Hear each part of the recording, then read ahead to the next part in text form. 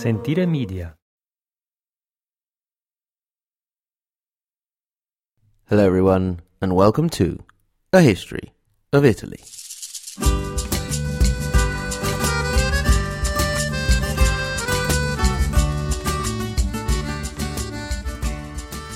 Episode 42, an urban pope and an imperial soap opera.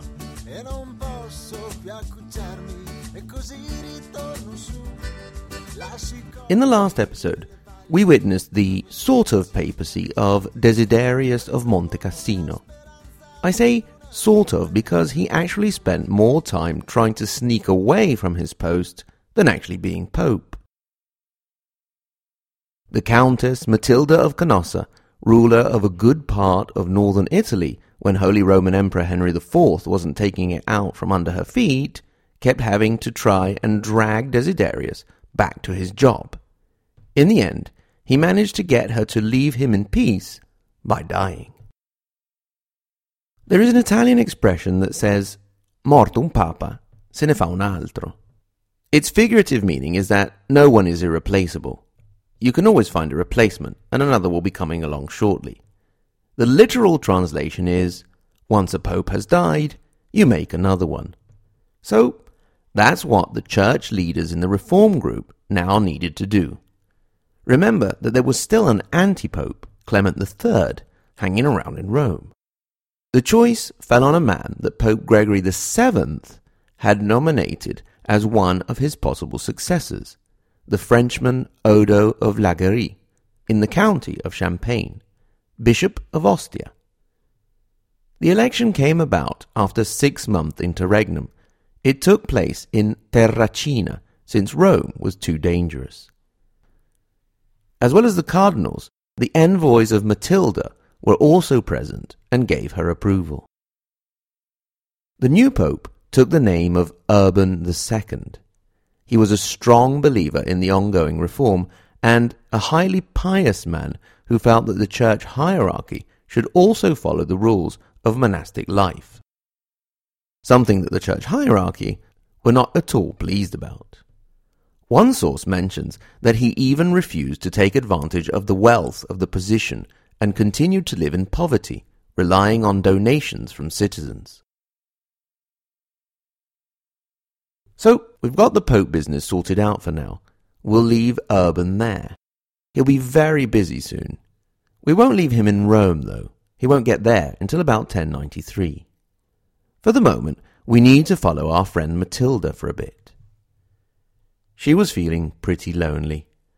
After the failure of her marriage and the loss of her mother, Beatrice, Pope Gregory had become her only friend. Gregory himself had assigned Anselm of Lucca to Matilda as a confessor, counselor, and general confidant. But he died shortly after the Pope. Matilda felt that she could not face Emperor Henry IV alone, so she went looking for a hubby to give her a hand. While she was at it, the countess, now in her early 40s, thought she might get herself a toy boy. Now, you will have all heard the proverb that the enemy of my enemy is my friend. In this case, we could say that the enemy of my enemy is my toy boy husband. Among the enemies of the emperor were the Swabians, and the heir in this case was Welf, that's right, Welf II, son of Welf I, Duke of Bavaria. Now, you may or may not remember that Matilda's first husband had been known as Godfrey the Hunchback and was consequently not the most attractive of guys. Perhaps this time she could get herself a sexy young trophy husband to keep her company in her middle age. Well, Welf was known as Welf the Fat, so no California dream man there. Actually, he is known in Italian as Guelfo il Pingue, which is a Latin word meaning fat, that could be one of the possible origins of the word penguin, so we could also call him Welf the Penguin. He was all of 17 years old, and they were married, and they became quite a scandal in European high society. It was clearly a marriage of political convenience. One of Matilda's biographers, Paolo Golinelli, calls it a medieval joint venture. They would eventually go their own separate ways by 1095. Meanwhile, they were ready to face Henry together, and he, once he had dealt with the Saxons again, was ready to deal with them. His first move was to make his way down to an allied city, Verona, where he arrived on the 10th of April, 1090. From there, he laid siege to the nearby Mantua, where Matilda and Welf, the penguin, had gone to wait for him.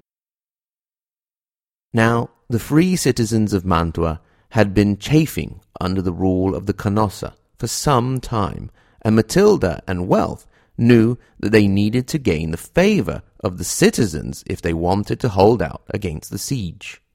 They made a series of concessions to the autonomy of the city, but it was too little, too late. Thanks in part to the sabotaging activities of the Mantuans, the city fell in 1091. Henry entered the city, and later it was he who rewarded the citizens with greater autonomy. Matilda and her tubby-hubby penguin retreated to the Apennine fortresses of the Canossa. Henry spent the winter in the Po Valley. At a certain point, news reports reached Matilda that Henry had ventured across the Po River with a small number of soldiers, and was therefore vulnerable. She set out immediately with her troops, but she was betrayed by one of her captains, Ugo del Manso, and she found a considerably larger force than expected waiting for her. She was defeated once again and retreated to the hills. After the winter, Henry took the offensive again and took hold of the areas of Bologna and Modena. This was Matilda's darkest hour. A meeting was held at the castle of Carpinetti to consider offering peace terms to Henry, when a monk, a hermit monk from the small Apennine village of Marola, spoke up. I wasn't able to find what he actually said, but evidently it was convincing enough to persuade everyone to continue with the fight. Henry, meanwhile, had made his way to the city of Reggio Emilia and let slip that he was proceeding on along the ancient Roman Via Emilia towards Parma. This was fake news, and he was really headed straight for Matilda's strongholds in the Apennines. She was not fooled, and he found her ready. Now, I'm not a military historian. I'm not really a historian, and I don't even actually have a degree in history. But anyway, military history teaches us that people who are fighting in familiar terrain against an invader who is unfamiliar with the terrain have a great advantage. If you add the hilly landscape and impressive series of fortresses, it meant that the emperor was in for a tough time. The continued hit-and-run attacks of Matilda's forces ground down Henry's troops. In the only real major battle, in an uninhabited valley that came to be known as Madonna della Battaglia, the Madonna of the Battle, it seemed that Matilda's forces were saved thanks to the miraculous intervention of a fixed characteristic of local weather, the fog. I personally am not a big fan of the fog at all. It's hell to drive in. But anyway, it seems that an abbot, another Giovanni, brought the men of the cloth together and did some big-time, hardcore, heavy-duty praying. As a result, just like in one of the best King Arthur films ever made, in my opinion, Excalibur, a thick fog fell, which confused the imperial forces even more, thus giving Matilda's smaller force a great victory. She had a statue erected in the location, and after her death, a church was built. It was destroyed twice over the centuries and almost completely rebuilt in 1724 and stands there to this day. The battle came to be known as the Battle of Bianello due to the nearby castle of that name, or Battaglia della Nebbia, the Battle of the Fog. It seems that now the tide was really turning. The cities of Milan, Cremona, Lodi and Piacenza all declared for Matilda, meaning that Henry was now almost completely surrounded. At this point, he made his way back up to Germany. Matilda now moved in for the kill, targeting not the emperor himself, but his son Conrad. Henry loved his son and had thought for a long time of making him king of Italy, as well as king of Germany, which he had already done, to prepare the young man for his future career. That is when Matilda made her move. She managed to get in touch with Conrad and convince him that only she and her allies could really offer him the crown of the Kingdom of Italy. Any title that his father could offer him over the northern part of the peninsula would have been an empty one, because he did not have full control there. The young man who lived under the shadow of his father could not resist the temptation of wielding real power. So it was that in the year 1093, Conrad, son of Henry IV, Holy Roman Emperor, was crowned King of Italy by Pope Urban II in Monza with the Iron Crown of the Lombards. After being one of the agents of his humiliation at Canossa, after being a thorn in his side for so many years, the Countess Matilda had now taken Henry's son. It was a devastating blow to the emperor, soon followed by another. His second wife, the Russian princess Praxedis, also abandoned him to join her stepson in Italy before heading back to Russia. Before doing so, she engaged in a bitter PR battle with her estranged husband, in which she accused him of forcing her to take part in orgies against her will. Later accounts also spoke of Henry being part of a sect and forcing his wife to take part in black masses. He, in turn, accused her of being a prostitute and having an affair with her stepson Conrad, an affair which in Henry's view was proven by her escape to the new King of Italy. Other accounts state that Henry had offered Praxedis to his son, and he had refused, thus sparking his rebellion. The courts of Europe were loving the gossip. It was a real example of a great imperial soap opera, and the Pope was making sure that everyone knew about it. All you needed was some old abuela to come in and declare that somebody was somebody else's son who they'd really been going out with as lovers or something like that, and it would have been perfect. Meanwhile, young Conrad was starting to get the very nasty feeling that he had been duped, that all the wealth and power he had been tempted with were not quite as expected.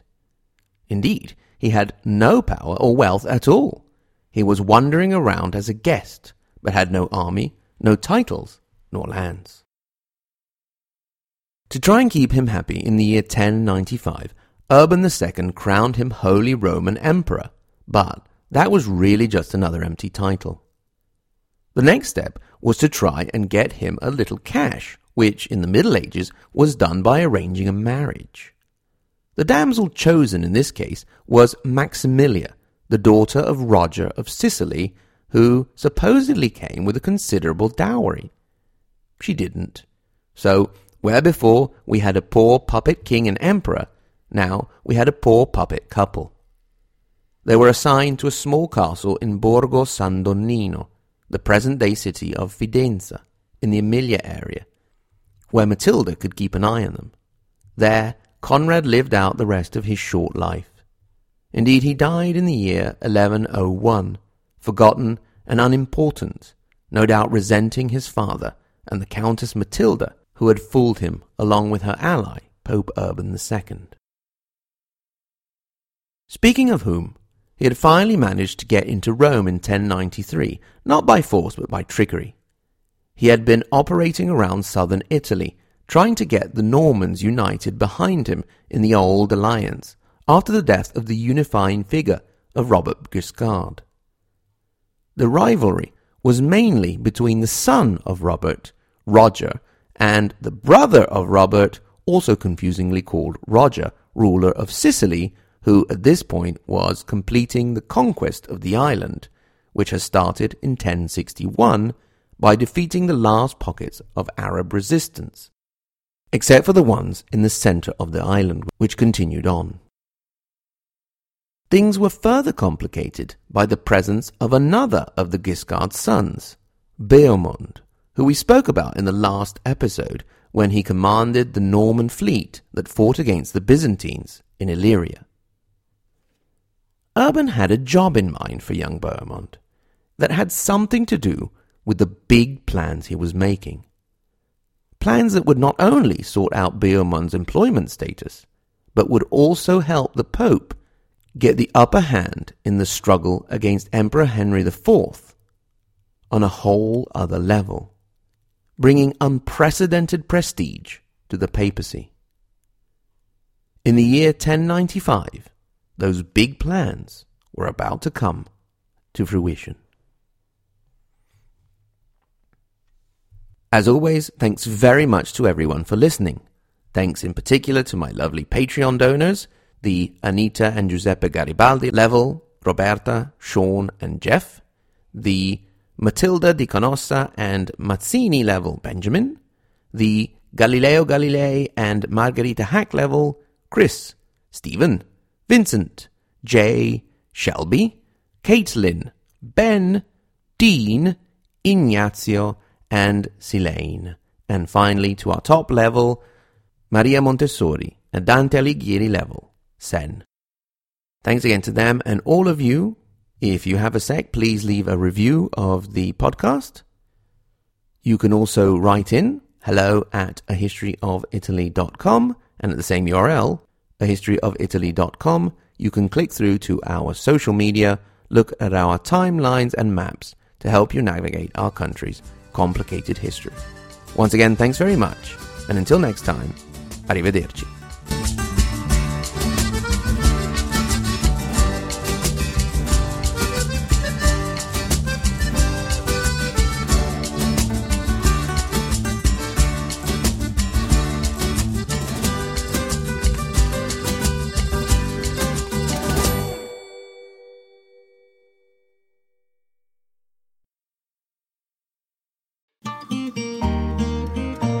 Sentire Media.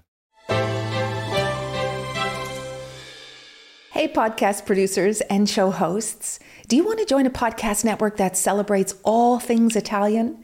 At Sentire Media, we understand the allure of Italy and its unique culture. Our devoted team of hosts and producers are all driven by their shared passion for Italy. And we work tirelessly to create the best lifestyle podcasts and content that will whisk you away to the very heart of Italy. With us, you can savor the mouth-watering flavors, get lost in the stories from the past, break down the cultural barriers, and truly immerse yourself in the vibrant traditions of this intoxicating country. If you have a great podcast idea or are already in production and would like to join Sentire Media, head over to sentiremedia.com, that's SENTIRE media.com, and find out how to submit your show.